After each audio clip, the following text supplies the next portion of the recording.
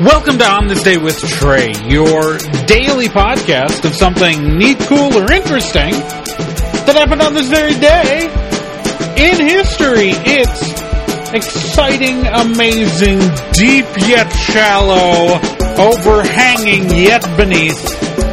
It is all things to all men and all mankind.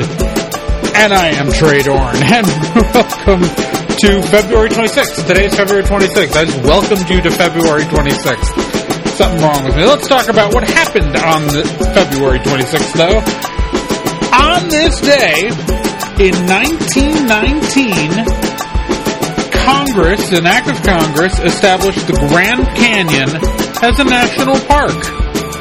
That's right, the Grand Canyon is established as a national park this day. The Grand Canyon is, of course, massive, as the Colorado River carved out a good chunk of what is now Arizona over, millions of years as uplifting and stuff, and created the canyon, which is 277 miles long and up to 18 miles wide at parts, and attains a depth of over a mile, up to 6,000 feet.